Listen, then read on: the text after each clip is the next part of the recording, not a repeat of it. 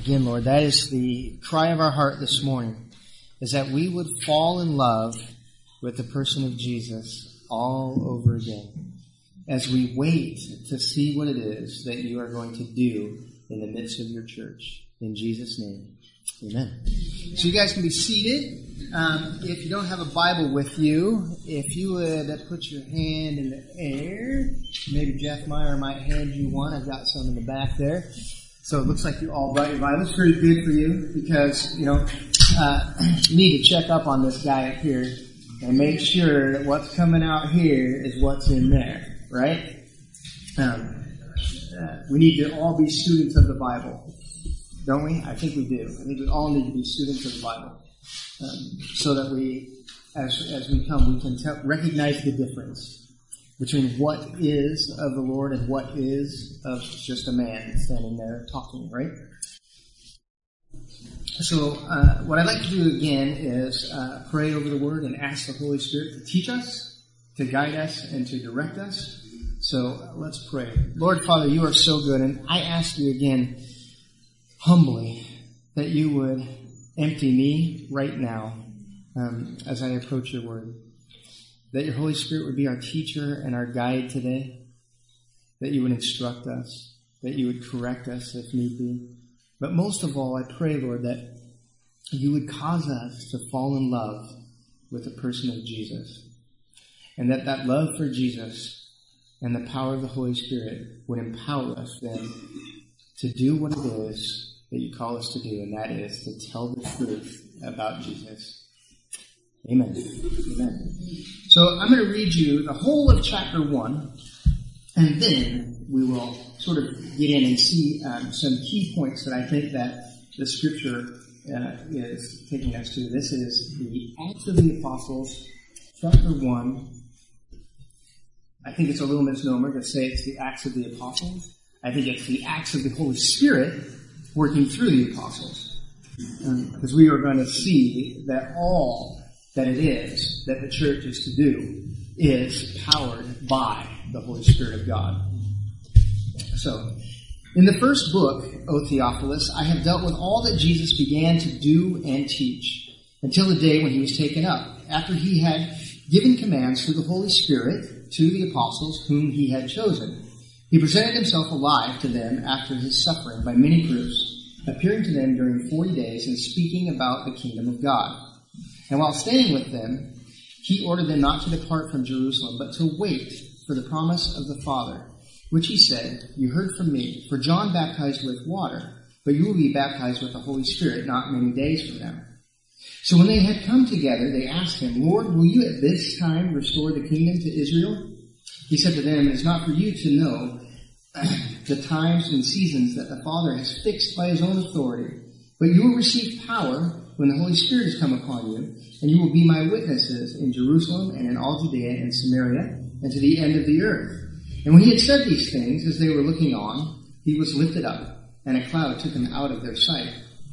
And while they were gazing into heaven as he went, behold, 2 men stood by them in white robes and said, "Men of Galilee, why do you stand looking into heaven? This Jesus, who was taken up from you into heaven, will come in the same way as you saw him go into heaven." Then they returned to Jerusalem from the mount called Olivet, which is near Jerusalem, a Sabbath day journey away. And when they had entered, they went up to the upper room where they were staying, Peter and John and James and Andrew, Philip and Thomas, Bartholomew and Matthew, James the son of Alphaeus, and Simon the Zealot, and Judas the son of James. All these, with one accord, were devoting themselves to prayer, together with the women and Mary, the mother of Jesus, and his brothers. In those days, Peter stood up among the brothers. The company of persons was in all about 120. And he said, "Brothers, the scripture had to be fulfilled, which the Holy Spirit spoke beforehand by the mouth of David concerning Judas, who became a guide to those who arrested Jesus. For he was numbered among us and was allotted his share in this ministry. Now this man acquired a field with a reward of his wickedness, and falling headlong, he burst open in the middle, and all his bowels gushed out. And it became known to all the inhabitants of Jerusalem, so that the field was called in their own language Akeldama, that is, field of blood. For it is written in the book of Psalms, "May his camp become desolate, and there be no one to dwell in it, and let another take his office." So one of the men who have accompanied us during all the time that the Lord Jesus went in and out among us, beginning from the baptism of John until the day when he was taken up from us, one of these men must become with us a witness to his resurrection. And they put forward two, Joseph called Barsabbas, who was also called Justus, and Matthias. And they prayed and said, You, Lord, who know the hearts of all, show which one of these two you have chosen to take the place in this ministry and apostleship from which Judas turned aside to go to his own place. And they cast lots for them, and the lot fell on Matthias, and he was numbered with the 11 apostles. The breadth of the book of Acts, it just fires me up. I have this sort of desire, if you will, or a passion that sometimes goes a little crazy. I get a little outside myself. I get a little full of what it is that I think that God has stirred in me as it concerns the church. Even our leadership here in this church has said to me at times, Jesus loves the church more than you. Right? And that those things, and when I say that I have a passion and a love for the church, it's not the building, and it's not the ministry, and it's not the doing, it's the people and the hearts of those that gather here together.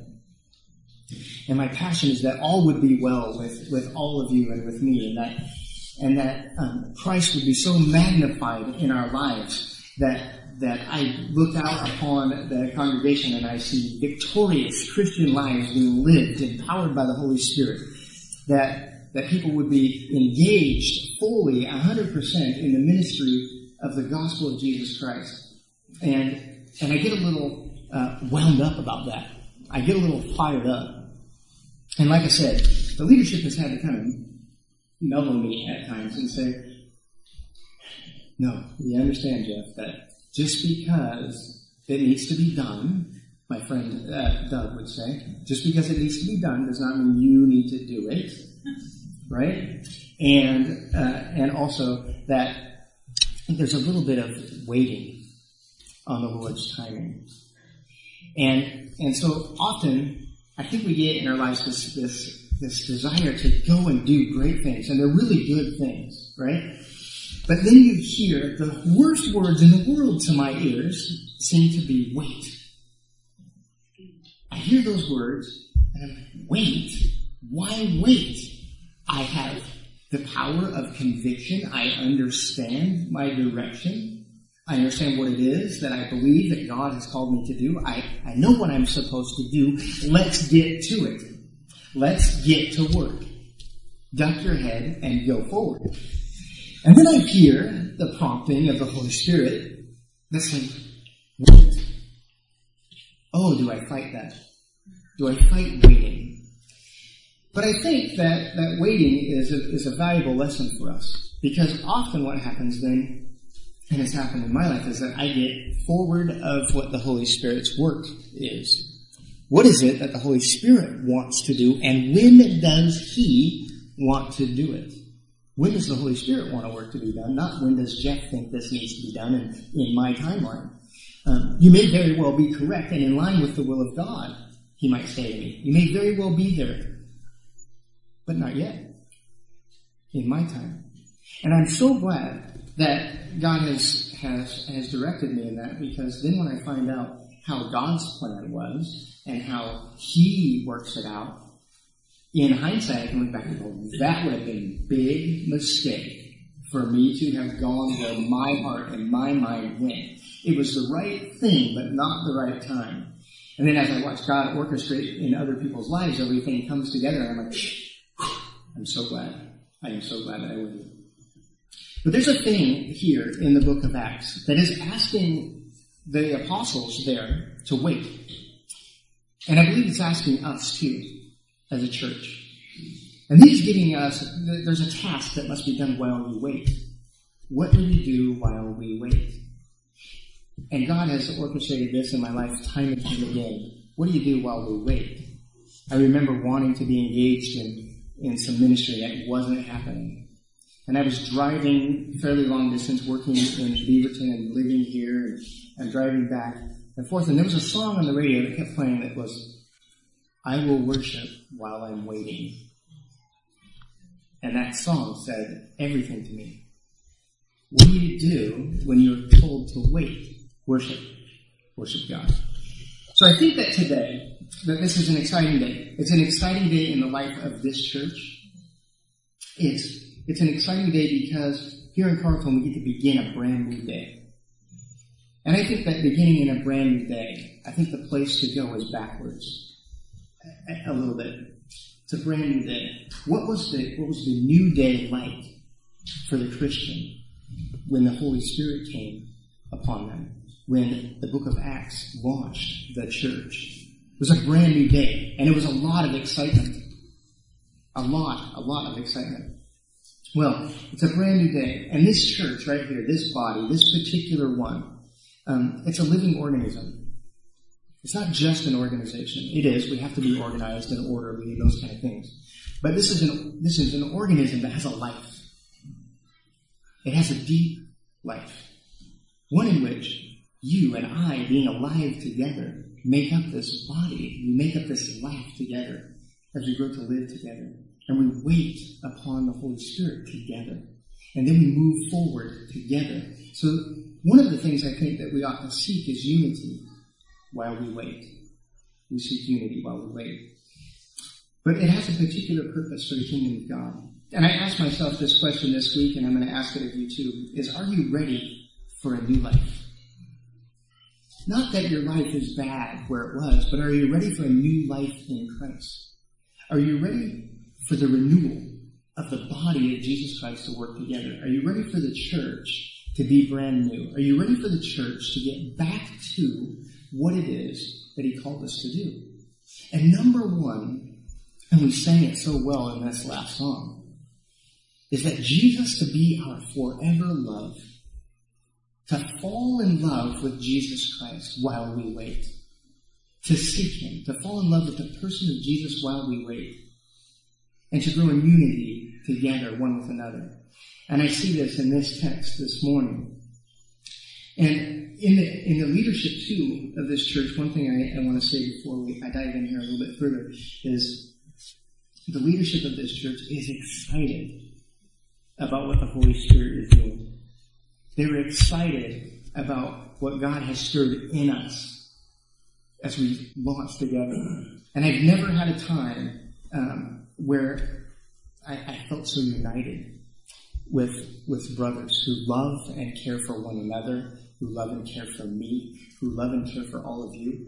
I have not experienced that in such a long time. And God has been orchestrating this unity for months and years. He's been orchestrating it.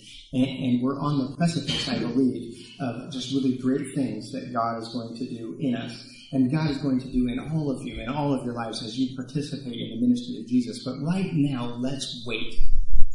Right now, let's wait. So, when we get to verse 1 here, it says, in the first book, O Theophilus, I'm going to pause there. It's not going to take us, it's going to take me a while to get through this because, in the first book, of course, he's referring to the book of Luke, which I read a piece of it to you this morning. And the piece that I read to you this morning was about the idea that the church really begins before it starts. Because as Jesus is talking with them, he says, these are my words that were in the law and the prophets and the Psalms, right? That the witness of Jesus Christ began before the incarnate person of Jesus, that the gospel of Jesus Christ really began long, long ago. And that the church sort of began before it started, in essence. So bear with me as I get to that. And then he says that these must be fulfilled. That those things that were spoken of Christ must be fulfilled. And how are they fulfilled? They're fulfilled in you and they're fulfilled in me as we are obedient to what God calls the church to do. As we wait for the Holy Spirit to guide and direct us, then we are fulfilling what it is that was said of Christ. We are making that fulfillment come about because we are living it out. And that the ministry of Jesus goes on and on and on. And it goes on because of obedient believers in Jesus who follow him, who, directed by the Holy Spirit, engage in the life and the ministry of the church. And then at the end of Luke's account, in 24:53, he says, and continually in the temple they were blessing God. They were waiting for the day. They were waiting for the day when the Holy Spirit would come upon them. And what did they do while they waited? They worshiped God. And in this first verse, Theophilus, his name means lover of God. So it's addressed to you and I, the lovers of God. There's some debate on whether this Theophilus was an actual person that he's addressing a letter to. But I believe that he's addressing this letter to you and me. He says, in this first book, O lover of God, I have dealt with all that Jesus began to do and teach until the day when he was taken up, after he had given commands through the Holy Spirit to the apostles whom he had chosen. He presented himself alive after his suffering by many proofs, appearing to them 40 days and speaking about the kingdom of God. I believe that the ministry of the church boils down to a sentence. And I don't like catchphrases much, but I do like this one. Because it is very simply what the church is about. The church is to know Jesus and to make him known. And so what is it that the Holy Spirit is asking us to wait for? He's asking us to wait to make Jesus known, which implies to me the work that is done while you wait. The work that is done while you wait is to know Jesus. I need to get to know Jesus. I need to fall in love with him all over again.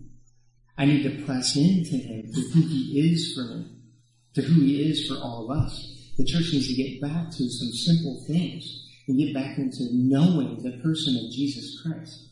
And the Holy Spirit is the one that reveals him to us. And then when he comes upon us, then we are empowered. We are empowered to do what? Well, he says here, while staying with them, he ordered them not to depart from Jerusalem, but to wait for the promise of the Father, which he said, you heard from me, for John baptized with water, but you will be baptized with the Holy Spirit not many days from now. So when they had come together, they asked him, Lord, will you at this time restore the kingdom to Israel? Verse 7, he said, it is not for you to know the times or seasons that the Father has fixed by his own authority, but you will receive power when the Holy Spirit has come upon you, and you will be my witnesses in Jerusalem and in all Judea and Samaria and to the ends of the earth. So he tells us this, that as we wait for the power of the Holy Spirit, he is forming us, and we are discovering who it is that Jesus is. Because being a witness in this text means to tell the truth about. You are to be witnesses to Jesus. How can you tell the truth about Jesus unless you know him? Unless you truly, truly know him. So I love that the Holy Spirit says wait. I love that he says wait, because then he also tells us this, that when you wait and when I come upon you, when I fill you up, then you will have the power to tell the truth about Jesus. And so while we wait, ought we not to try to discover the truth about who Jesus is while we wait? So I think it's clear that we worship while we wait, that we get to know the person of Jesus Christ while we wait.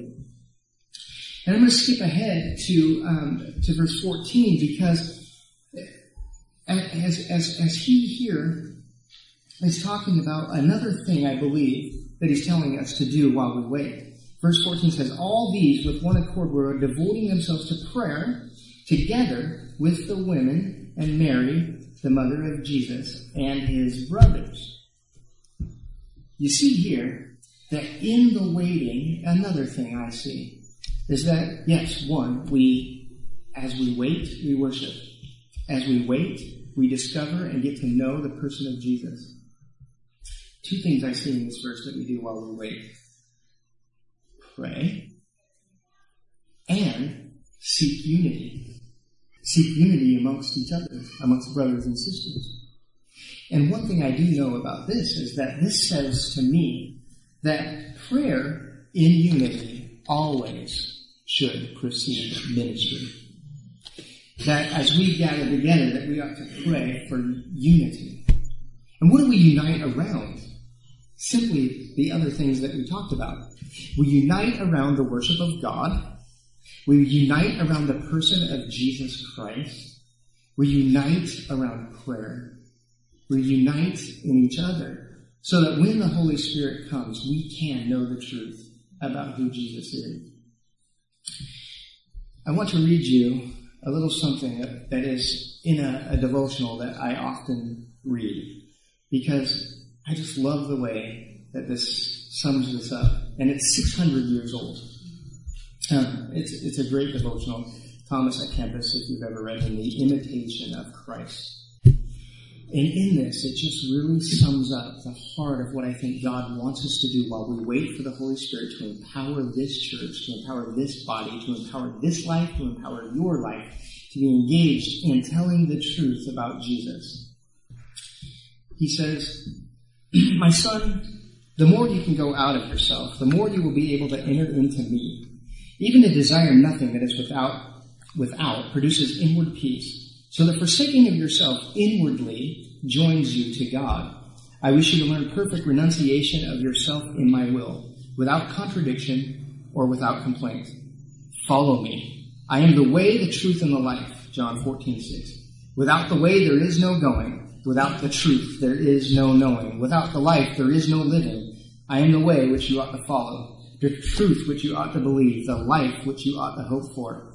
I am the way inviolable. I am the truth infallible, the life unending. I am the way that is straightest, the truth that is highest, the life that is truest, the life blessed, the life uncreated. If you remain in my way, you shall know the truth, and the truth shall make you free, and you shall lay hold of eternal life." I think that's knowing Jesus, isn't it? That's knowing the fullness of the person of Christ and who he is for us. And I think while we wait for the Lord and the Holy Spirit to empower us to go out and tell that truth about Jesus, this is the Jesus I want to know. This is the Jesus I want to know. I want to know the Jesus that completely communicates to me and to my heart that I know that I can't go without him. That the way, I don't know where I'm going. I'm lost if I don't go with him. Because his way is the right way. And I know that without him, without the truth of who Jesus is, I can know nothing. And without the life that Jesus lived for me, I cannot live. I am but a dead man without him. And so are you. And so I say today that this may be, again, another invitation. Another invitation for one who may be here this morning. That maybe the Holy Spirit has just been prompting you the whole time we've been here. I know that the Holy Spirit's been tapping on my heart this morning. Tapping on my mind, and I would bet that if there's one here who doesn't know Jesus, that this morning the Holy Spirit has been tapping on you. And he's been asking you to make a decision. And you might say, well, not today, but do you realize that your indecision is a decision? If you don't decide today, you decided. So I say today, if the Holy Spirit has prompted you, obey him. Listen to what he says. And he will teach you who the person of Jesus is. And spend time learning who he is so that you can go tell the truth about him to others when the Holy Spirit comes upon you to empower you to tell the truth about Jesus. This is my prayer for the church this morning. This is my prayer for my life. I pray that I would patiently wait, that I would not get ahead of the Holy Spirit, that I would allow the Holy Spirit to go before me, and that I would just submit to his perfect will, and that in the meantime, while I wait, I would worship him, that I would get to know Jesus, that I would be engaged in prayer, seeking unity amongst my brothers and sisters. Let's pray. Lord Father, you are so good, and we are so thankful for your Holy Spirit in our lives. I pray, especially for this particular body, in this particular place this morning, that your Holy Spirit would come upon us, that it would empower us to just tell the truth about the good news of Jesus Christ, that you laid your life down for us after living a perfect life, that you laid it down on the cross, but that death couldn't hold you, and 3 days later you rose from the grave, and that you have ascended to heaven to be at the right hand of God, and that you are coming again one day to take your church home to be with you, and that as we press into this life of Christ, as we live it, that that very, very soon you could come back, and that you may come back today. And so, Lord, we say, come, Lord Jesus, come. In your Son's name we pray. Amen.